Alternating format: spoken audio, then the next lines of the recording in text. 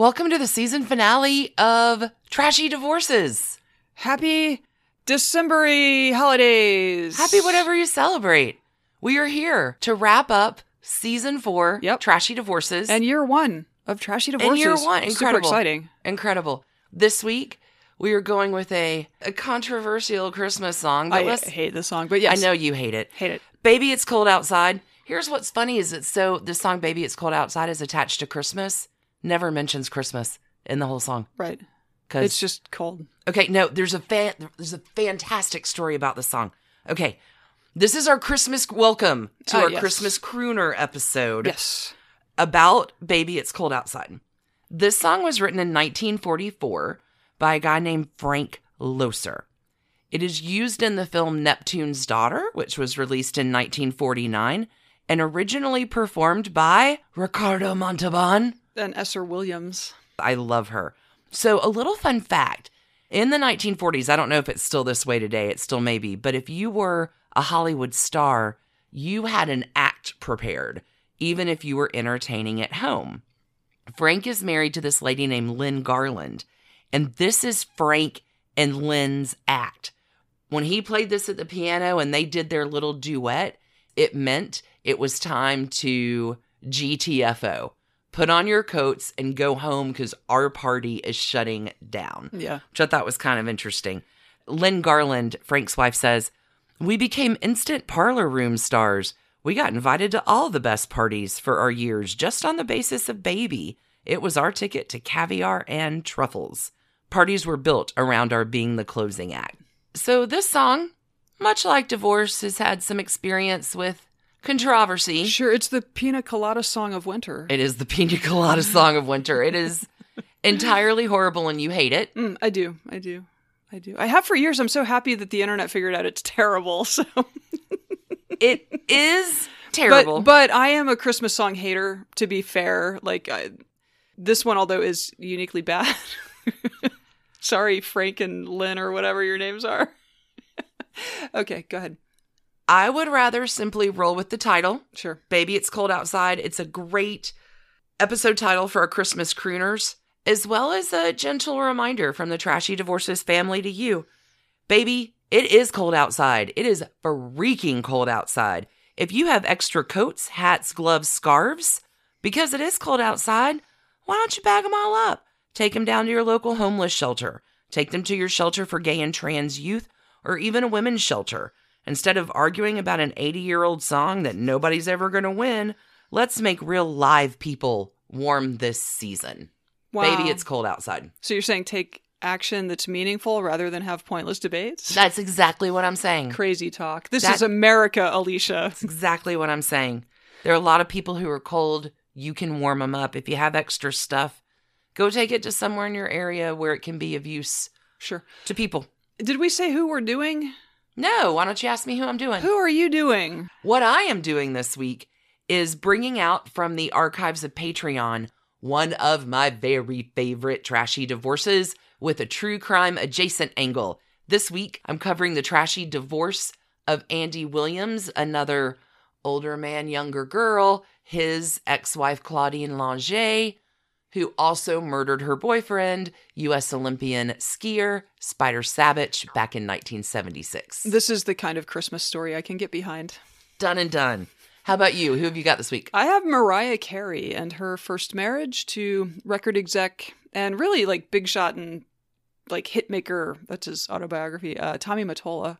It was a good story. It's a good story. I mean, the outlines are already in the Trashy Divorces history, but yeah, it's all right. It's okay. So yeah, Andy Williams, Mariah Carey, two of everyone's favorite Christmas crooners. Mm-hmm. Before we start the episode, we've got some Patreon updates as well as a little bit of news.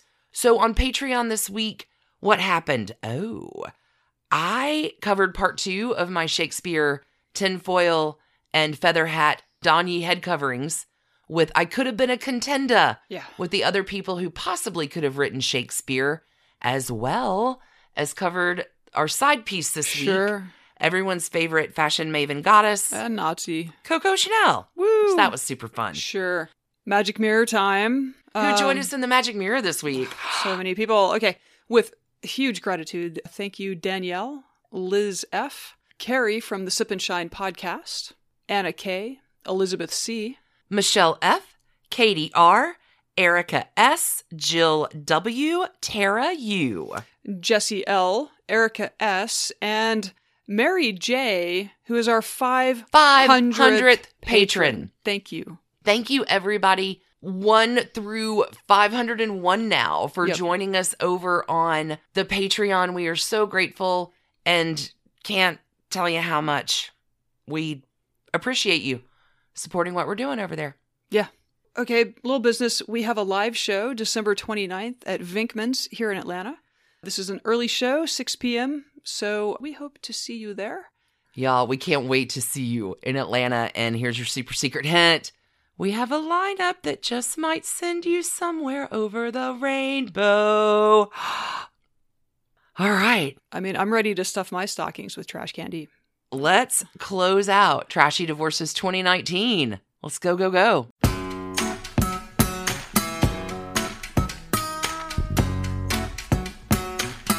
All right, so it is bonus divorce time. September bonus divorce. Alicia.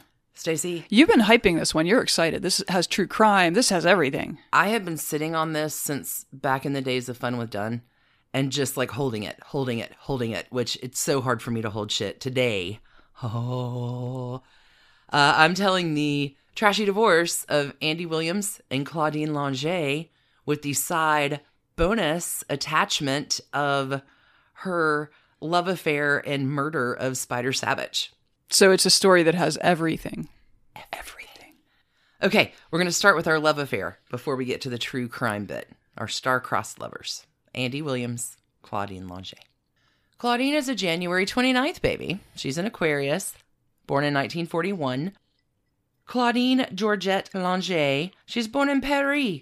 As a child, she used to skate on one skate at the Pont Neuf. Apparently, her parents come over from Paris when she's 18, and she wants to be a big star, but she doesn't land in Hollywood yet. She puts herself in Las Vegas first. She's a showgirl at the Folies Bergère at the Tropicana. And maybe that's how she meets Andy Williams in 1961. The fabled story that's told is she was stranded on the side of the road late at night, and Andy Williams, who is a famous crooner, stops to her rescue. However it happens, the love affair's on. Andy's 33. He's never been married. He's a December 3rd baby, born in 1927. He's a Sag. Andy Williams starts his career out singing with his brothers, the Williams Brothers Quartet, and then, like, in the early 50s, launches a solo career. And I was curious, like, why are you 33 and still single? Like, you're a Randy Young singer, you're, sitting on a rainbow. What the fuck? Why? Yeah. What's up with that? So Andy Williams, beginning from like 17 years old, has a long-term love affair with this lady named Kay Thompson, who is twice his age. She is a singer, a vocal arranger, a vocal coach, a composer, a musician, a dancer, an actress. She's worked with everyone. She is also the creator of the Eloise children's books. Oh. Later in her life, after Andy Williams disses her, they have a long-term affair during both of her marriages. I was going to ask if she was married during this affair. Yeah. Okay. From 1947 to 1962. They're lovers for like 15 years. He's lovers with someone twice his fucking age. When he gets married to Claudine, Kay splits over to Rome and never remarries. Okay. Between Andy and Claudine, there's a 14-year age difference on the other side. Interesting. So, like, now Andy Williams has been with someone considerably older for all of his adult years. And now he's got a baby-faced fucking teenager in the Follies? What the fuck? Okay. But she's French, so. She's French. Worldly. She's very French. Okay. So 14-year age difference between our lovers. They marry Christmas 1961. 1962 comes Andy's biggest hit yet, Moon River. Right. Written by Johnny Mercer, one of our, like the spider webs all over this, one of our Savannah boys, used in the movie Breakfast at Tiffany's. So Andy Williams' career is going pretty great. He's got a sweet new young wife and huzzah. Their first daughter comes quickly, Noelle. followed by a son, Christian, the next year. Everything's groovy.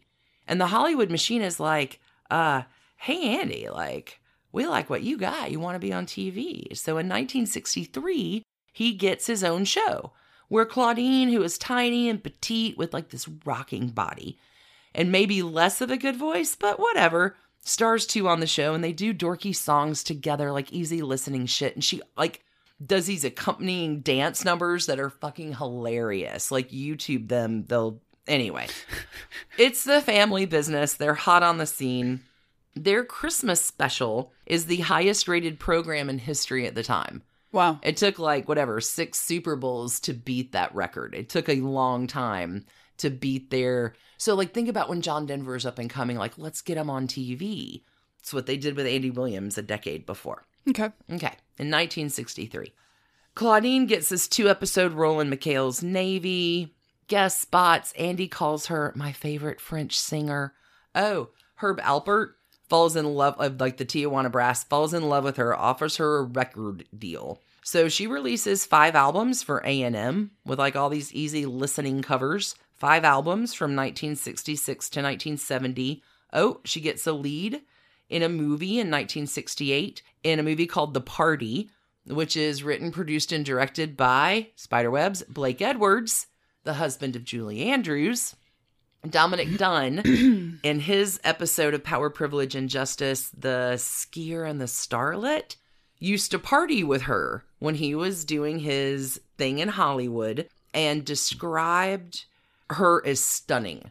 She was just physically stunning to look at, and both Claudine and Andy were very popular on the party circuit.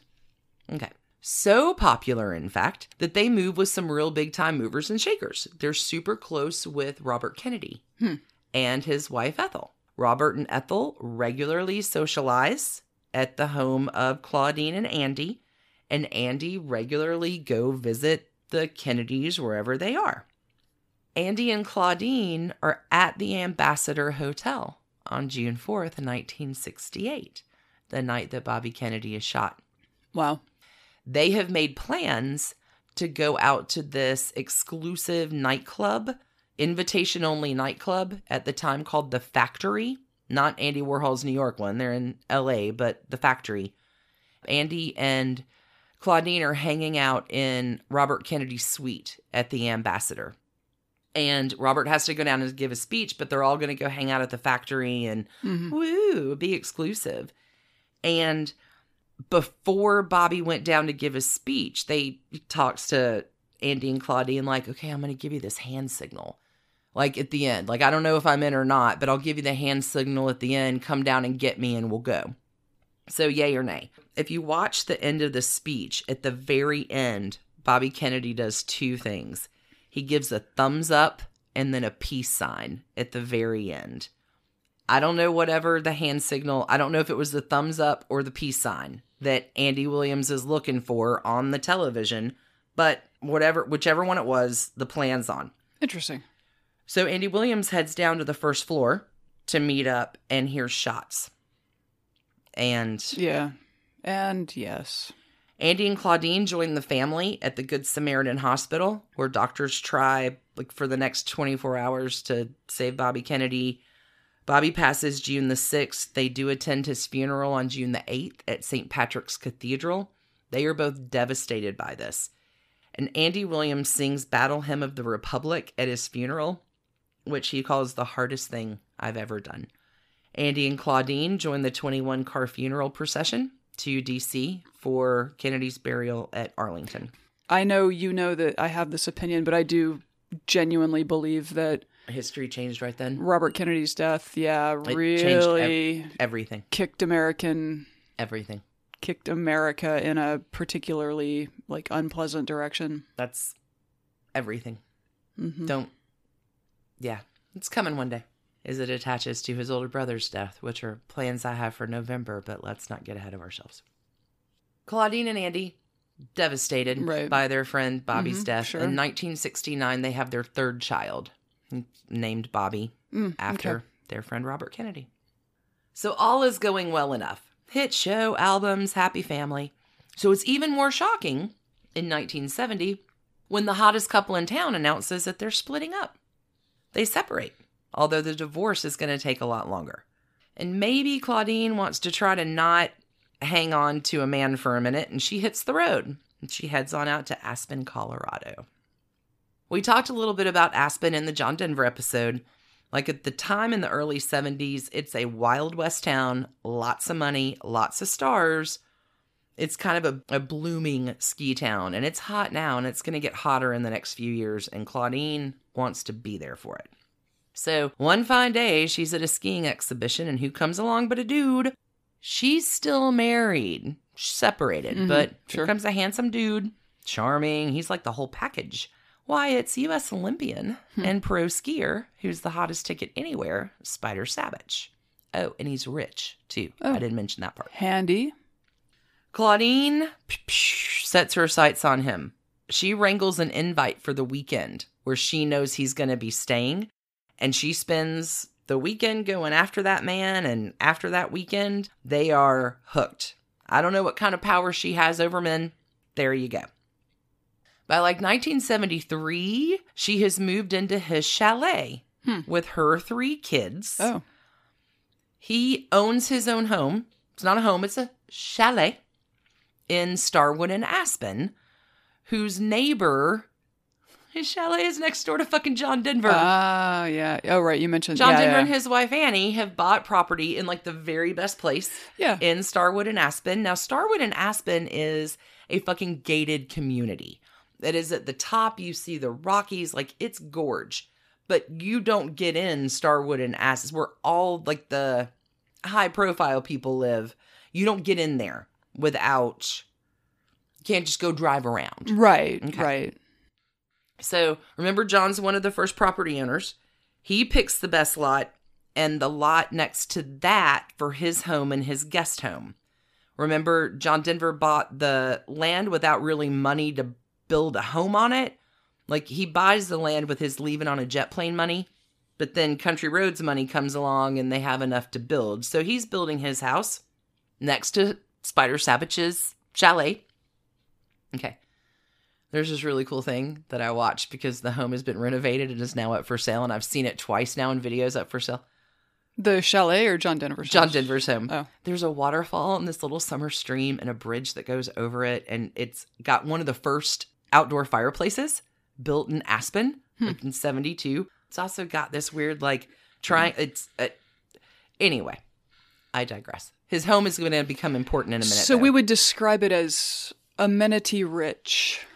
Oh, for sure. And the reno on it isn't crap. Like, it's okay, but they kept a lot of the neat stuff in. Because, think lodge, think mountain lodge. So they cut a lot of the mountain lodge out and put in a lot of cleaner white industrial things while they left the old kitchen stone brick fireplace. And anyway, it was a fascinating real estate tour. I rabbit hole. Okay. All right.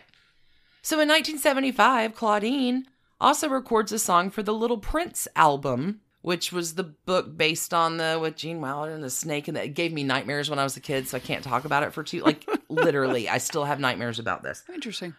That wins Best Album for Children at the 76 Grammys.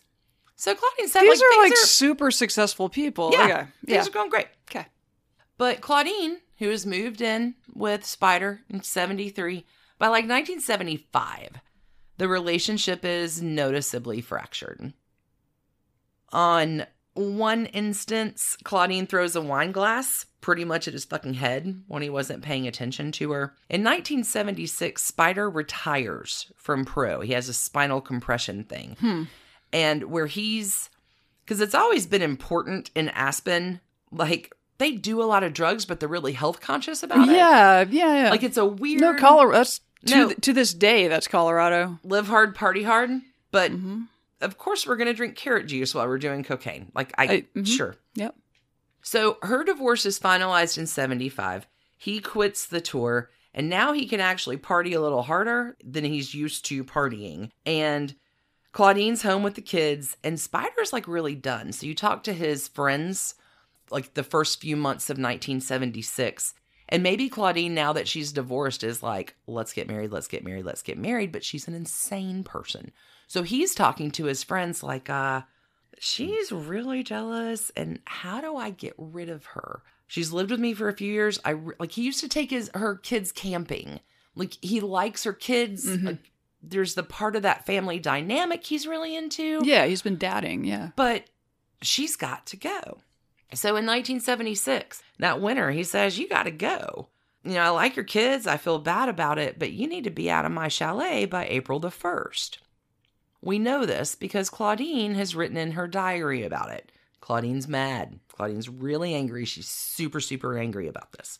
So on Sunday, March 21st, she heads on down to town, has a wine-filled lunch at Little Nell's. Claudine joins up with Spider at a party in the afternoon. He leaves. She follows after him. She's in kind of a rage. She's seen sort of drunk driving all around Aspen looking for him. And she ends up racing back to Starwood and running through the security gates. So that's cool. 10 minutes later, there's a call about a shooting in Starwood. Oh, God. Not suspicious at all. Now, the autopsy says that Spider Savage was shot leaning over like the sink, washing his face, prepping to shave. The gun was at least 6 to 10 feet away from him. Claudine says the gun accidentally went off when Spider was teaching her how to use it because he was going to go out of town the next day and our relationship was perfect, and what a horrible accident this is. I needed to be safe in this gated community that nobody gets into. Okay. Now, just a little drop. Spider was raised around guns. His family is like, this is ludicrous. He's never going to teach anyone to use a gun inside, wrapped in a bath towel with shaving cream on his fucking face. No, that's not how you... It's not how you do it. Okay. Also, the police are idiots, but they're able to tell that the gun jammed a few times because of the trigger. You can see the hammer marks on the bullet where it didn't go off. So Claudine kind of loaded for bear on that. She got off 5 shots before the bullet actually managed to go. This seems like it would be a fairly easy court case. Piece of cake, right?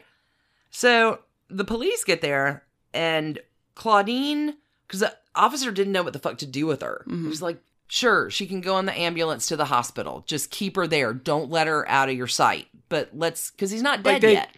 Okay, well, and also it sounds like small town cops right? Like small town cops in the 70s. Pitkin County.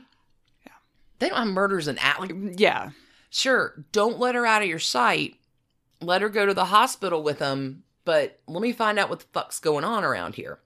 Because they're looking, is it an accidental shooting? Right. Is there anything disturbed? Was there a fight? Well, and it's like the most exclusive community in. Like rich people don't shoot each other. Come on. Like, yeah, they do. So Claudine heads off to the hospital with Spider. He dies on the way. But while she's out of the house, detectives are kind of looking around. Like all they know is it's a shooting at this point. Right. So they take a look at her diary, which has all of this dish. Spider isn't going to fucking dump me. Like, I'm mad about it, I'm angry about, blah, blah, blah.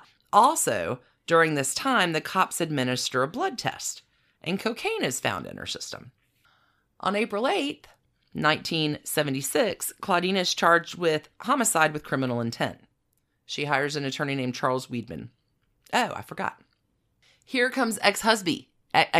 Sure. Andy Williams. He flies the kids, to the closed Aspen airport, closed at night, but he's there to be by her side. He pays for all of her lawyers. He supports her through the whole thing.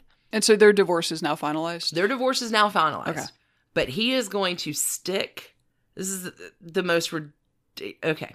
People Magazine, August 2nd, 1976. This is by Barbara Wilkins. She needs me very much right now, says singer Andy Williams of his ex-wife Claudine Longet. I'm going to be as supportive as I can. Next month in Aspen, Colorado, she goes on trial for felony manslaughter in shooting of her lover, Spider Savage. The manslaughter charge is ridiculous, says Williams. She could get up to 10 years. I think if it weren't for the children and me, she would have gone crazy. Their 3 kids, Noel 12, Christian 11, and Robert Andrew 6, have been living with Claudine since the couple divorced in 1975 after 13 years of marriage. Claudine's refusal to leave Aspen after Sabatch's death surprised Williams. I said to her, Jesus, let's get out of here. She said, no, I want to stay. This is where I'm going to raise my children. She made them go back to school the very next day. She very recently bought an old Victorian townhouse. The people in the town feel it takes a lot of guts and proves she isn't running away. I mean, right? I can certainly understand his desire to keep his children's mother out of prison. Mm-hmm. Oh, for sure. Which I'm not saying it's great. Which he does. But, like, what is his loyalty to his ex-wife's boyfriend, right? Hold on. He talks about that. Oh, wait a minute. Okay. So there's some more paragraphs, blah, blah, blah. It talks about how they met, and she was earning $800 a week at 19. She thought the whole U.S. was like Las Vegas. She took a taxi from the L.A. airport and tried to pay the driver with a gambling chip. Like, I don't know. So a year and a half after they meet, they're married. And he says, it was very difficult to live together compatibly. Her interests were so different than mine. I was interested in the establishment. She'd be playing tennis with Peter Fonda, and I'd be playing golf with Bing Crosby. I don't know why we separated when we did. We probably shouldn't have gotten married to begin with. She was stifling me in a way. She's a very strong lady. Williams professes to understand her feeling for Sabatch. She loves Spider. That was good enough for me. I'm sure he was really a first-rate fellow. According to Claudine, he was just wonderful with the kids. He used to take Christian on 2-day hiking trips, something I never did. Hold on, this is the best part. Whatever Williams says, he will always harbor memories of friendship, respect, and a kind of love for Claudine. But I don't think you can go back. This is a freaky part. He remembers trips to Paris when he was a young man. I would always go to the Louvre, and I used to see this little girl roller skating all the time on one skate. She was 8 or 9 years old, and she lived by the Pont Neuf. Years later, he discovers that girl is Claudine. Whew, spiderwebs. That is weird. January 77, trial starts. Okay. And her new Aspen attorney, Ron Austin, is there. And her top paid legal team, paid for by Andy Williams, gets 3 things thrown out as from evidentiary use in the trial. Want to guess what they are? Her diary, the gun, and her drug test. Okay. So earlier when I said this seemed like a pretty straightforward case, I guess not. With actual evidence, yes, it's a very straightforward case, but the 3 very best pieces of evidence that they have on her are out. I guess the cops didn't have a warrant to look at her diary? I wonder what they're... Okay, so here's the thing. She said the diary was in a drawer, and there was no way they could have known to seek it out in a drawer, that it had contents that would be interesting to them to write on a warrant to get from, because remember, they're still looking in her house. So if they picked up her diary, let's add this to our warrant. Yes, it is in fact illegal. The cops say, hey, the diary was out on a dresser. We picked it up, thumbed through it, and we're like, yeah, we definitely want to get a look at this. But apparently there was something with the photographers that when one of the cops was looking at the diary and holding it as they were photographing the room. So in one picture, the diary's on the dresser. In the other picture, it's not on the dresser. So it's a highly paid defense lawyer team. Oh, yeah. Okay. Yeah. And prosecutors who've probably not tried a murder trial that often.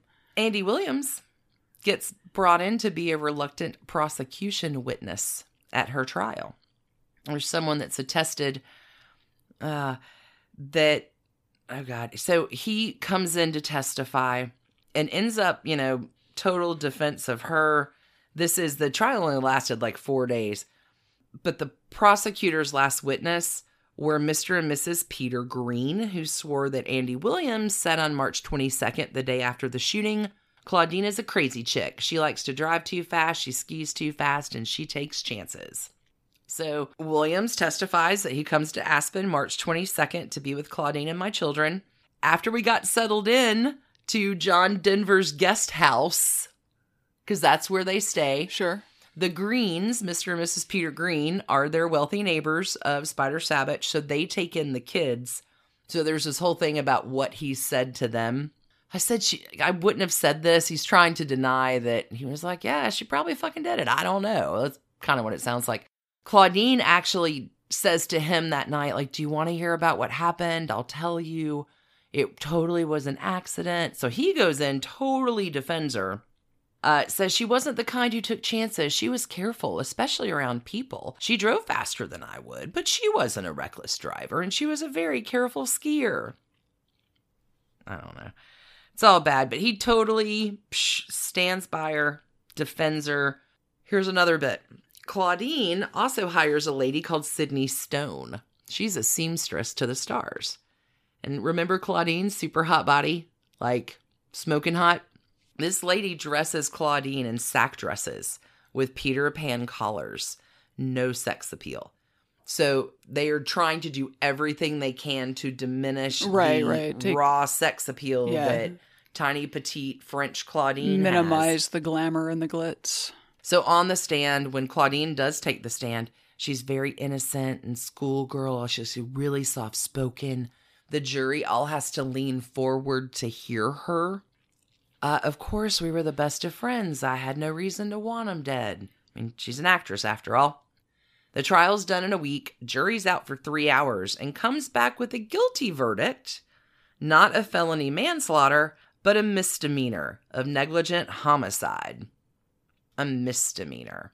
And it carries a fine, maybe up to 2 years in jail, which Aspen is really pissed about. Like, they didn't like her coming to town because she took Spider off the market.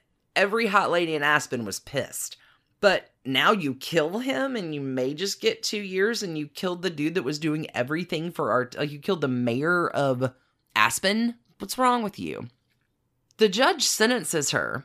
She gets 30 days in the Pitkin County jail and has to pay a $250 fine. Oh, but no worries. We're not going to take you today. You can just show up, Claudine, when it's convenient for you. Like, arrange your jail time around your childcare needs. That's fine. So the evidence, like the hammer marks on the bullet or whatever, that was not allowed to. Mm-hmm. Wow. Nope. Like, how pissed are you if you're a juror on that case and you learn these things later? Right? Like, what's the fucking point? She does serve a few days in jail. Woo! Once she gets there, it's totally cool that she gets to paint her cell pink. It's at the Pitkin County Jail, so, like, there's room service. This is like Epstein-level bullshit is what this is. No, she doesn't go to jail for, like, 5 months later. First, as soon as the trial's over, she splits down to Mexico for a little seaside vacation. R&R, Yep. Sure. Being on trial for murder is hard. Come on, Stacey. Doesn't sound that hard. The family of Spider Savage does file a wrongful death suit against her. The amount undisclosed. It was settled out of court, but one of the conditions, Claudine can never talk publicly about Spider. Claudine still lives in Aspen. She lives a way undercover life. She ends up marrying her defense lawyer, Ron Austin, in 1985. They're still married. I guess he really believed she was innocent. In 1980, Mick Jagger writes a song, Claudine, to go on their Emotional Rescue album, which there's some legal action over, so it never really gets released, but there's some bootlegs with it on it. Like Burn the Flame Backwards. Like, go have fun hunting down that rabbit hole about Claudine. It is released on their, 2011 thing. Shittier part. Claudine is also the star of a Saturday Night Live skit at the time, where the skit is this Longet Invitational, and skiers come down and she accidentally shoots them. There was a cease and desist letter sent to Lorne Michaels and an apology on next week's show after that happened. Huh. I would be so angry if I had sat as a juror for that trial. Oh, yeah. And then later learned that, all of the evidence was excluded. It's the homicide trial of Claudine Longet.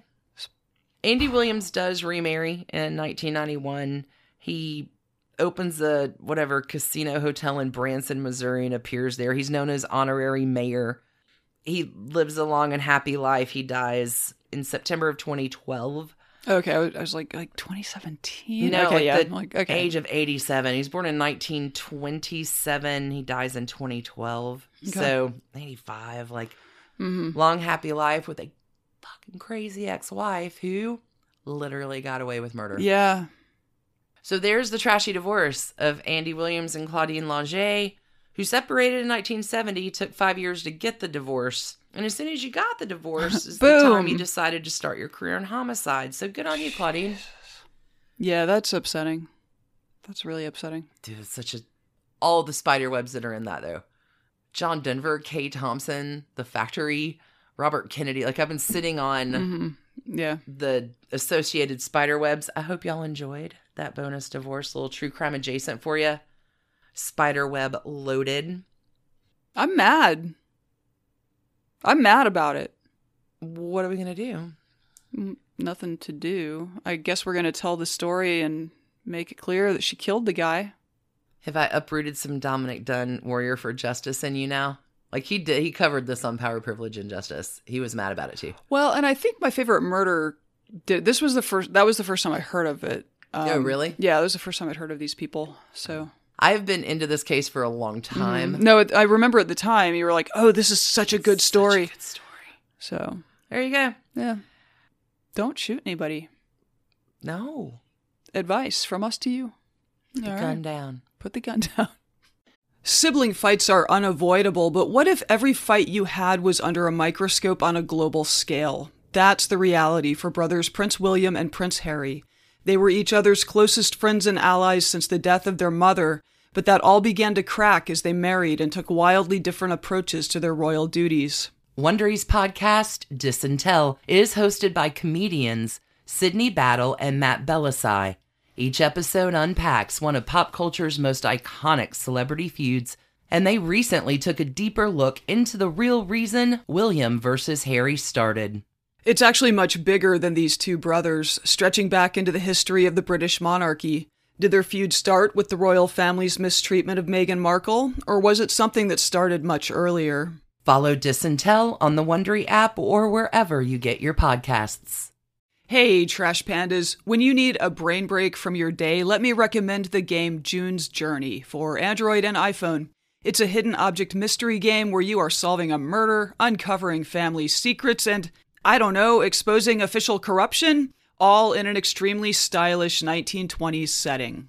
Every scene takes you deeper into the mystery and introduces you to an expansive cast of characters as June Parker explores the questions surrounding her sister's apparent murder-suicide at the family's beachfront estate. Add your own elements to the island, from lush gardens to gorgeous new buildings. This story has so many twists and turns. Right now, we are on a global journey attempting to rescue June's niece, Virginia. It's a great combo of gameplay. It's a memory puzzle, a design project, an intriguing storyline with genuinely fabulous art. When you want to let your mind wander, relax into this glorious 1920s murder mystery and get lost in the fun. Discover your inner detective when you download June's Journey for free today on iOS and Android. So, Stacey, you're bringing us a trashy divorce today of a more recent famous Christmas crooner. A diva in all the best possible ways. All our listeners want for Christmas is Mariah Carey's trashy divorce. Phrasing. Yes, the trashy divorce of Mariah Carey. I don't even know if the divorce was that trashy. Really, the setup for the marriage was trashy. Okay, tell me. I can't wait to find out the story. Okay, so Mariah Carey, noted singer, songwriter, diva, 5-octave, like supernatural voice, right? Like for sure. Yeah, like genetic mutant voice. Yes, okay. In a good way. That one. Oh yeah. But I mean, even exceptionally talented singers usually don't have that much range. Right. Okay. So Mariah Carey had a first marriage back in her 20s that really follows a pattern that we've seen on this podcast quite a few times. She was 23. She was newly famous.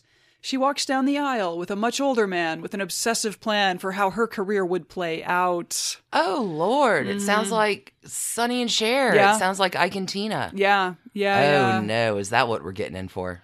Well, go. You know what? Do it. way less domestic violence than in Ike and Tina. No, none, as far as I know. So we have that going for us. Okay, so just a few years before the 1993 wedding, Mariah Carey's friend and fellow pop singer Brenda K. Starr had taken the recent high school graduate to a record executives gala and Mariah handed her own 4-track demo tape to Columbia Records bigwig Tommy Mattola. This was December of 1988. Wow. Okay. 2 weeks later, Tommy Mattola signed her, envisioning a female champion for his label, Columbia Records, who could go up against the likes of Whitney Houston over at Arista. Madonna was over on Sire. And so it was Tommy Mattola's, perception that what he had on his hands was like the future talent of the world. Sizzling hot. And he was not wrong, it turns out. No, for sure. All right, so let's talk about how we got here, though. And we'll start with Tommy, because Tommy's a little bit older than Mariah Carey. How old is Tommy Mattola? He's 20 years older than Mariah Carey. Oh, okay. Also, when they meet, he's married. What? And has been for 20 years. No. And has 2 kids. Okay. I see what you mean about the setup. Yeah. Okay. So Tommy's career had started a good 2 decades before this young chanteuse walked into his life. Thomas Daniel Mattola was born into a middle-class Italian-American family in the Bronx on July 14th, 1949. He was a cancer baby. He's a cancer. Okay. Mm-hmm. And he broke into the music scene in the mid-60s under the stage name T.D. Valentine. Oh, Lord. Can you imagine? Okay, whatever. All right. His performing career obviously didn't really take off, but he got a job in the industry. He launched his own artist management company. And then, he signed Hall & Oates, and that was his first big get as a manager. So over the years, he's managed... It's a pretty good get. Yeah, It's a pretty good get. Yeah, he has I don't know how long he did the artist management thing, but I think maybe about 10 years. But he is credited as being a manager or a mentor for like a ton of people you've heard of, including on this podcast, like Carly Simon. Wow. John Mellencamp. No way. Diana Ross, who we covered over on Patreon. What? On Side Piece not too long ago. Taylor Dane, Gloria Estefan, Shakira, and Jennifer Lopez. Wow. Yeah, he's... Okay. I mean... He's got the chops. He's a big deal, yeah. So in the late 80s, he was brought on to what would become Sony Music, where he ran U.S. operations, and ultimately he became the CEO of Sony Music in 1990. He's credited with taking the brand from $800 million a year in revenues to $6 billion a year in revenues. Holy Christmas. And he pioneered things like digital downloads. So he really kind of set the company up for what was coming. He's an innovator. Okay. And he also has a tie-in with Your Story. So aside from bolstering careers like Ricky Martin, Mark Anthony, and Jennifer Lopez as part of the quote-unquote Latin explosion, right? He also promoted sort of old school artists by having older albums digitally remastered and then releasing them. These were artists like Barbra Streisand, Bruce Springsteen, Billy Joel, and Andy Williams. No way. Yep. So Tommy was also busy with some personal matters in the late 80s and early 90s because, as mentioned, he got married back in 1971. This was to Lisa Clark, whose father had founded ABC Records. They had 2 kids, and by 1990, they were in divorce proceedings. Wow. Mm-hmm. But he signs Mariah in 88?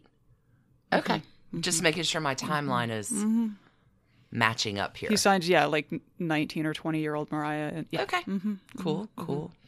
So this is a good spot, divorce court, to drop Tommy Mattola at the Trashy Divorce Depot and move on to our next victim, Mariah Sweet Carey. songstress. And songwriter. That was a part... Oh, really? Yeah, I was not aware.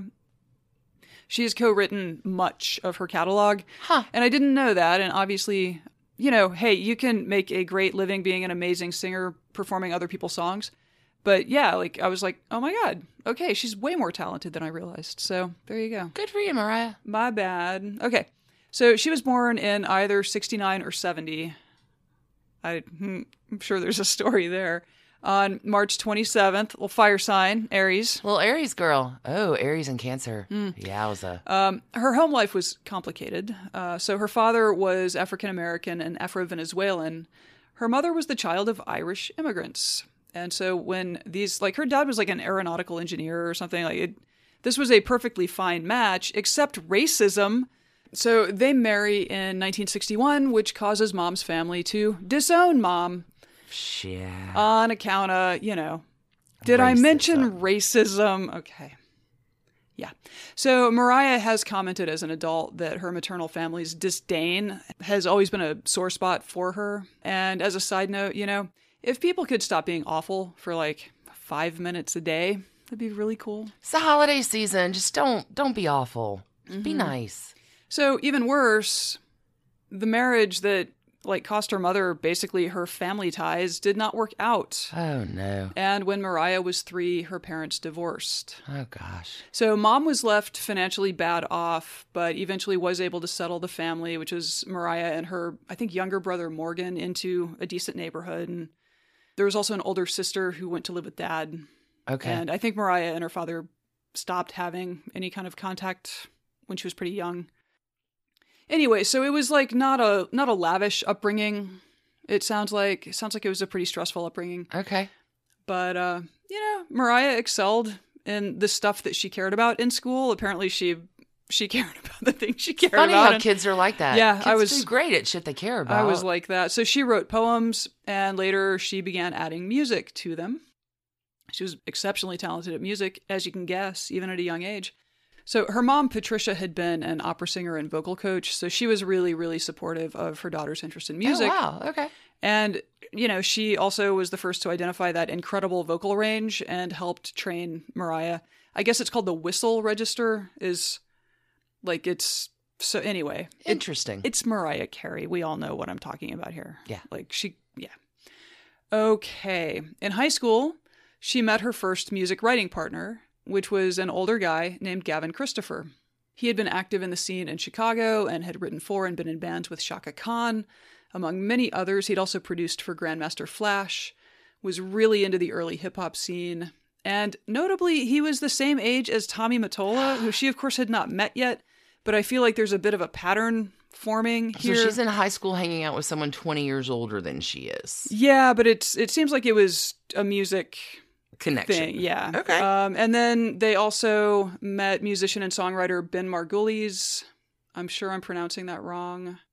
And he rounded out this sort of trio, and he stays with her for years. They're writing partners for years. Okay. So she graduates from high school in 1987. Wow. Moves into a 1-bedroom apartment in Manhattan with 4 other women. They are living the dream. Mattresses on the floor. They are living the dream. Living the dream. That's what you do. She's waiting tables, apparently very badly, to pay her rent. In her spare time, she and Ben are hanging out, recording, writing. They're trying to get a demo together so she can get that to... So she can meet Tommy Mattola at the Christmas party. Or Come any... on. Yeah. So they do get this recorded, and then she makes it her mission to get it in front of record labels, but is constantly rebuffed for quite a while. So this is how we arrive at the December 1988 Record Executives Party, where Brenda Starr has brought her aspiring friend to see if she can't make something happen for herself. Well, good for Brenda Starr. Totally. This is very cool, though. Mariah finally has a chance to hand the demo off to somebody who maybe, if the stars align, can help her career.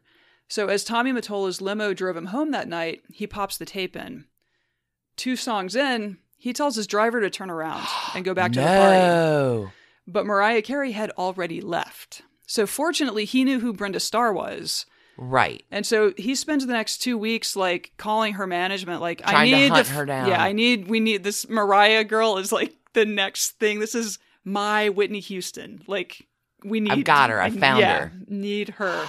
Okay. Wow. So signs her immediately, and he already had envisioned what the rollout of her debut album would look like, who was going to produce it. She wanted... Well, he's had 2 weeks to think about it. Right? Come on. Yeah, she wanted Ben to produce it, but, Tommy was like, look, I'm Tommy Mattola. I run Sony. I can get you all the big names in the business, and I don't know who this Ben guy is, but whatever. So, so things already, just at the outset... Look good. Well, and she's losing a little bit of control. Yes, they look very good.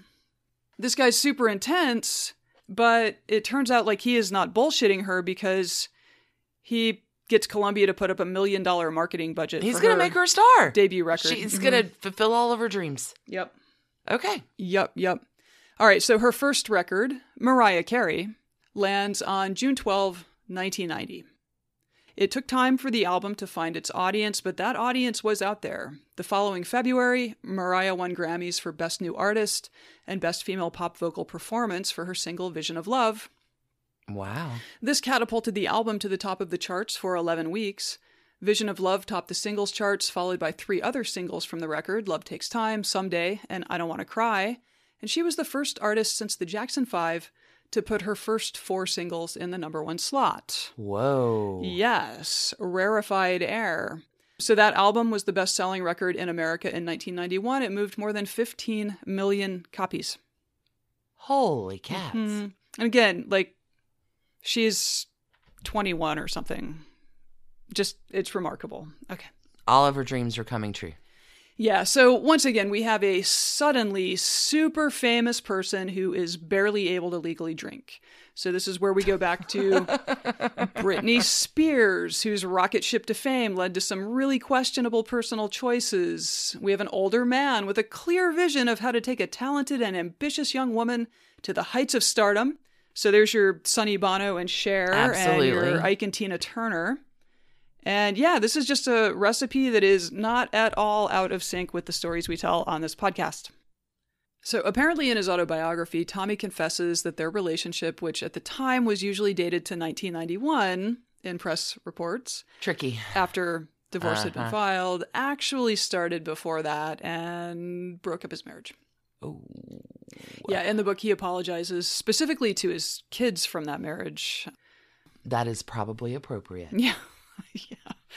It's really easy to imagine this girl who grew up without a dad in financially tight circumstances, nurturing this dream, falling into the arms of a guy around her dad's age who has a ton of money, is wise about the thing she is most interested in, and is not only emotionally supportive, but materially supportive of realizing that dream. And it's also really easy to imagine all the ways that's not going to work out. No, but at 21, if that's your life experience, I'm sure you think you've landed. Oh, for sure. Absolutely. Yeah. Oh my God. Like, again, I cannot imagine. I just remember like what a just dummy I was when I was like 18, 19. Idiot. Yeah. Like if fame had been an option, I wouldn't have known what to do with it. Absolutely not. Yeah. Anyway. Failure was hard enough. What would you do with fame? And I was so busy failing. Oh my God. Failing all the time. Adulting was so hard back then. Okay. So in 1993, they get married. Tommy was 43 years old. Mariah was 24. Wow. To prepare for her walk down the aisle, because, you know, go small or go home. I don't know. She studied tapes of the Charles and Diana royal wedding. Did she really? She really did. She had a family heirloom tiara redesigned to go with her ivory silk satin Vera Wang gown. Robert De Niro was an usher at her wedding. No way. According to press reports. Bruce Springsteen, Ozzy Osbourne, and Barbra Streisand were all on hand, among 300 other guests. She wore $1,000 satin pumps and put an 1893 sixpence in one for luck. And if you, like me, Google, what is a sixpence, a site comes up specifically to sell you one for your wedding. So you got that going for you. Why 1893, I wonder? Don't know. We'll have to research that. That's fascinating. Don't know. Okay. I mean, I did look it up. It's still British. I thought it was British currency, and it is still British. I mean, it's not still. They don't make them now, but interesting. It's a British coin. Apparently, like something old, something new, something borrowed, something blue, and then a sixpence of British currency for your shoe. That's the way the rhyme goes. That's what I've always heard. Yeah, right. So that could be true. Fantastic. A bit of out of circulation money for your shoe. Okay. As a gift to his blushing bride, a marriage that Tommy would later say that his therapist and all of his friends advised him not to get into, Tommy set about building a massive estate in Bedford, New York, up in Westchester County. So I think this is about an hour and a half north of the city itself. Okay. Nestled on a 51-acre parcel, the mansion itself had 9 bedrooms, 7 fireplaces, 2 swimming pools, a pistol range, a ballroom, a conservancy, and a recording studio. Baby, it's cold outside. Why do you need 7 fireplaces? Okay, you don't. But, okay, in the diva thing, the entire 3rd floor of this estate became storage for Mariah's vast and ever-expanding wardrobe. Wow. Yeah. Okay, so keep in mind, when she first met Tommy, again, she was living in a 1-bedroom apartment with 4 roommates and mattresses on the floor and like... This is more room than she's ever seen in her life. And it's way outside the city. Everybody was hustling to make it work. And now she is all of 25. She has fame and all the money she can dream of. And he wants to get her out of Manhattan and into some suburban bliss in a palatial estate that looks like an enormous 19th century Austrian country home. With 7 fireplaces. I mean, she'll stay warm. But no, I mean, she is a young person who has all the energy for the nightlife. I'm sure, like, hey, baby, married a dude 20 years older, let's head up to the big house in Bedford. I'm sure this was like, really? Because there's a fun party going on. Thursday in the city. I don't need to be up. Yeah. Wow.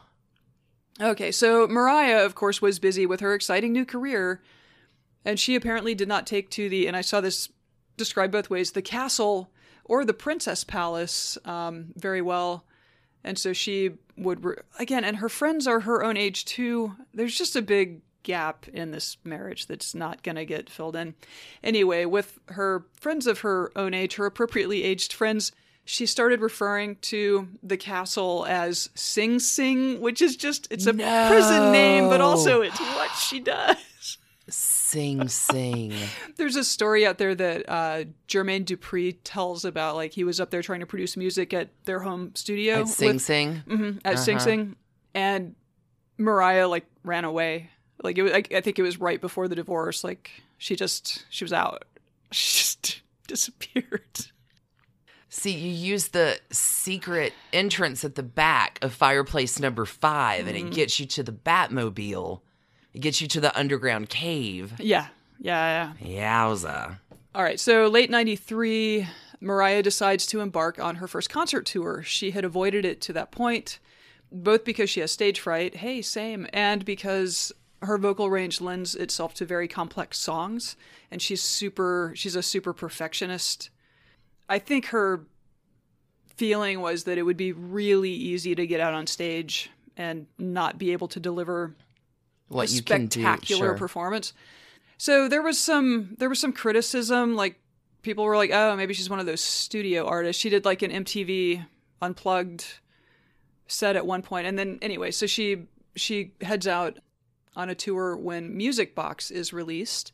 It's her 3rd record. The second one, Emotions, had done well, but not as well as the first album.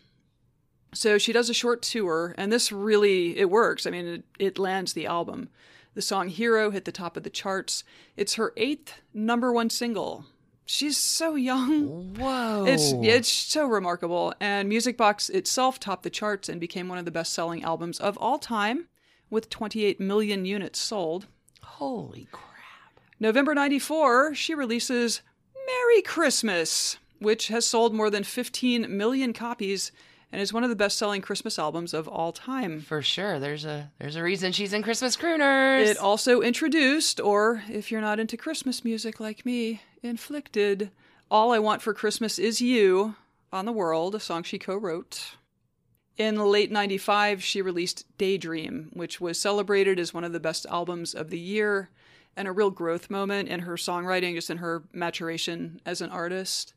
So One Sweet Day spent 16 weeks at the top of the singles chart and was the longest running number 1 song in Billboard Hot 100 history for 24 years. That's recent. What kicked it off? Old Town Road. Oh, just this year.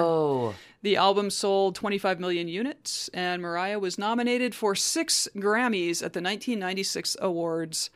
What do you think happened? She won a lot. Any guesses? No, she came up empty. Oh, 96. I was being a stupid early adult, failing. I didn't have time to watch the Grammys.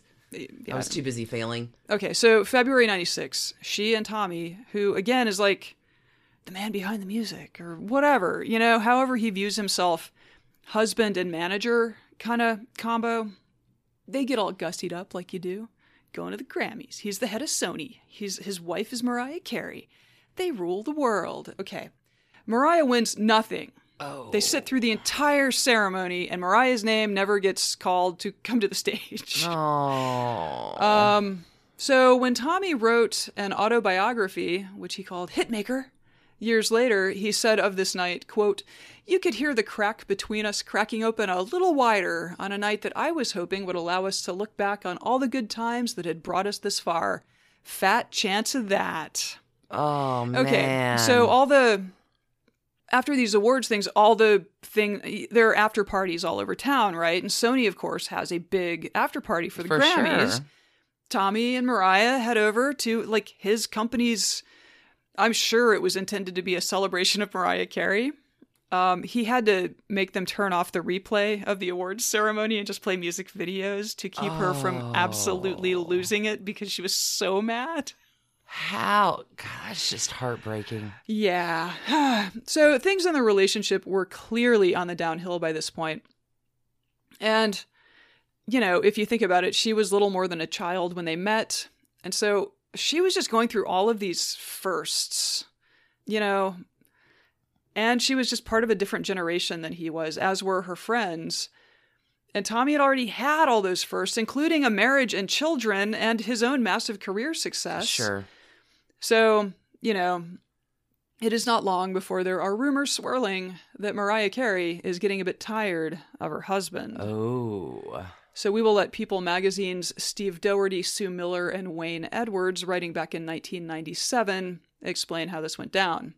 Quote, "Mattola had been married for almost 20 years and had 2 children when he first met Carey, then an 18-year-old restaurant hostess turned backup singer at a Manhattan industry party in '88. Yikes.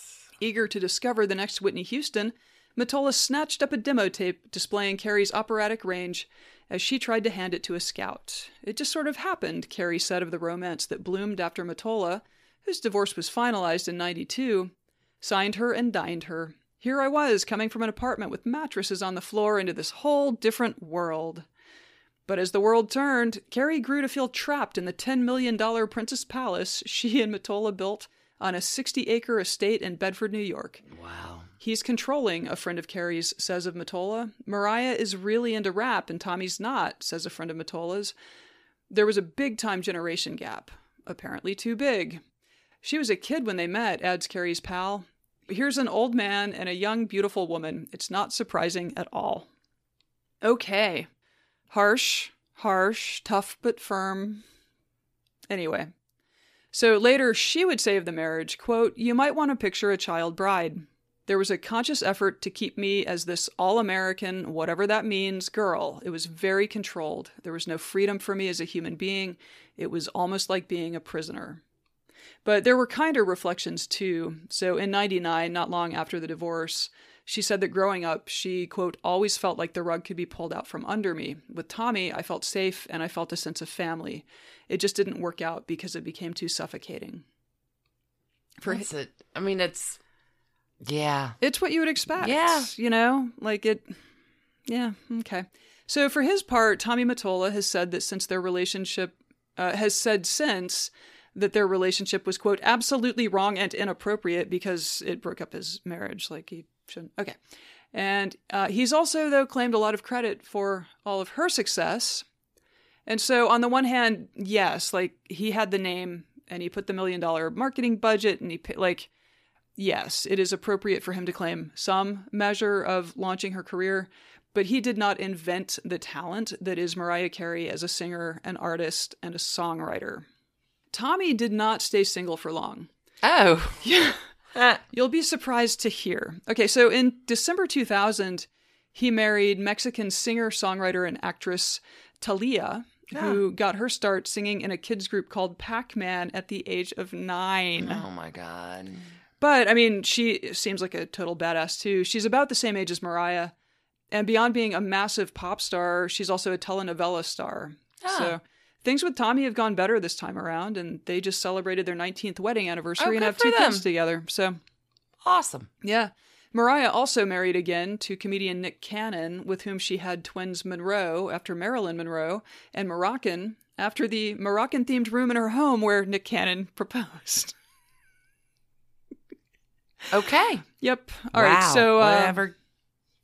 Yeah, makes you sing. They married in the Bahamas in 2008, and they were separated by the end of 2014, with the divorce finalized in 2016. Oh, wow. So as of 2019, Mariah Carey's music has spent more time at the top of the Billboard Hot 100 chart than any other artist in U.S. chart history. She has had 18 number one singles, also a record for a solo artist, and second only to the Beatles. Wow. She also has the most number one debut singles of any artist, with 3 launching at number one: Fantasy, One Sweet Day, and Honey. Her net worth was estimated to be around $520 million earlier this year. That is a lot of Moroccans. And in case you were wondering about that castle that Tommy built for her, it went on the market when they divorced and ultimately sold for $20.5 million, a price that was almost twice that of any residential sale in Westchester County history. It's like $3 million a fireplace. In every arena, Mariah Carey breaks records. And then, final note on that fucking castle, it burned down the following year. No. Yeah, it was like a family of 6 or something that some corporate executive bought it so that all of his kids could have their own rooms. And then when they were renovating it, it burned. I think they went ahead and put it back together. I don't know. Anyway, it's like the house is cursed. And that's my Mariah Carey story. She's kicking ass. I mean, she's like 51 now and looks amazing, sounds amazing, has had this amazing career since she was very young, and can't argue with My mouth is that was a lot of trash candy. Okay, how many trash cans? Oh God. Oh, I mean, child bride breaks. That's 5. I got 5. See, I would go with 7 just for the number of fireplaces. You know what? Let's go with 7 for the number of fireplaces. I mean, you don't have to ultimately burned down. Wow, some irony in that. Mm-hmm. Mm-hmm. Yeah, that's that was amazing. Thanks, Stacey. You're very welcome. Yeah, all I want for Christmas is all of you listeners. That. Speaking of Christmas and holiday season, this is it. This is our last episode of 2019. Year 1 in the books. Year 1 in the books. Take a deep breath. My God, what a year. What a wild ride. Thank you, each and every one of you, for putting us in your little ears every week and supporting our creative endeavor and the little thing we're doing. And thank you. Yeah, thank you. Everyone who's reached out, everyone who has tweeted stuff at us, everyone, thank you. It's been a remarkable run. We kicked this off on the 1st of January, 2019. And we did. We're 4 seasons in. Here we are now. And super excited about next year, too. Okay, speaking of next year, now may be the time. Now may be the time to drop it. So, drop some hints. We're coming back to y'all with regular Sunday episodes starting Sunday, January 5th. January 5th, it's a great time to announce. January 5th begins season 5, and season 5 has a theme for Sunday, and we have a new Patreon series happening at the $5 level as well, appropriately entitled Ocean's 11, The 12 Degrees of Frank Sinatra. So for all of y'all who are like, gosh, I wish they'd do some old Hollywood. What about Sinatra? What about the Kennedys? What about all of those what about the Rat Pack? Y'all, it's all coming. Every Sunday within season 5, the story or one of the stories will have a Frank Sinatra adjacent tie. Of which there are so many. It's hard to narrow down the spreadsheet. And on Wednesdays for our Patreon series, Ocean's 11, there'll be a follow-up or something adjacent that gives in a little bit scandalous or trash candy about what we just did on Sunday. So it's going to connect. It's going to be super fun.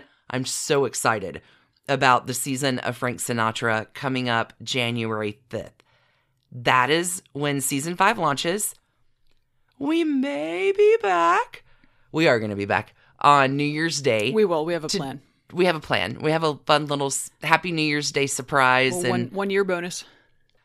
So if you miss us on Sunday, please consider giving a gift to yourself and joining us on Patreon. We still have our regularly scheduled content coming out on Patreon through the holidays. Thank you again for the magic of this year. Yeah. And happy whatever you celebrate. Happy holidays. Merry Christmas. Happy Kwanzaa. Happy Hanukkah. Happy... I'm going to sit in my house in my pajamas and eat pie. Happy whatever way you celebrate. Mm-hmm. We're for it. And again, thank you for the most remarkable year. Incredible. And the cats send their love as well. They've been trying to be quiet and failing all year long. Complete failures. Complete failures. Okay. It feels weird to say this, but until 2020... Keep it trashy. Keep it trashy. Thanks, everybody, y'all. Cheers. Have a wonderful holiday and New Year, and we will be back soon. Have a super trashy holiday. We can't wait to see you at Vinkman's in Atlanta for a very trashy New Year. Yep. Big cheers, y'all. Bye. Bye. And thanks to you for listening. Trashy Divorces is a Hemlock Creatives production, created and produced right here in Atlanta, Georgia by us, Stacy and Alicia, with a little research and writing help from the brilliant Melissa O. Our art is by Sydney V. Smith. That's Sydney V. Smith at carbonmade.com. And our music is used with permission of Ratsy. Check her out at Ratsy's store on Instagram. And definitely drop into Ratsy's store anytime you're in Oberlin, Ohio. You can contact us at trashydivorces@gmail.com or find us on the World Wide Web at trashydivorces.com. If you need more trash candy in your life, our Patreon community includes some of the very best humans around and thousands of hours of bonus content at every level of support. Join the fun at patreon.com/trashydivorces. Interested in some Trashy Divorces swag? Check out our merch shop and Trash Panda Enthusiasm Society at bit.ly/trashygear. Want to advertise with us? Reach out to sales@advertisecast.com for more information. And last but not least, come play with us on social media. I keep most of our Trashy Divorces Instagram hopping. Stacy and I share it up over on Facebook, including our Trashy Divorces podcast discussion group. Come join us over there, and thanks again, everybody, for listening. Keep it trashy, y'all.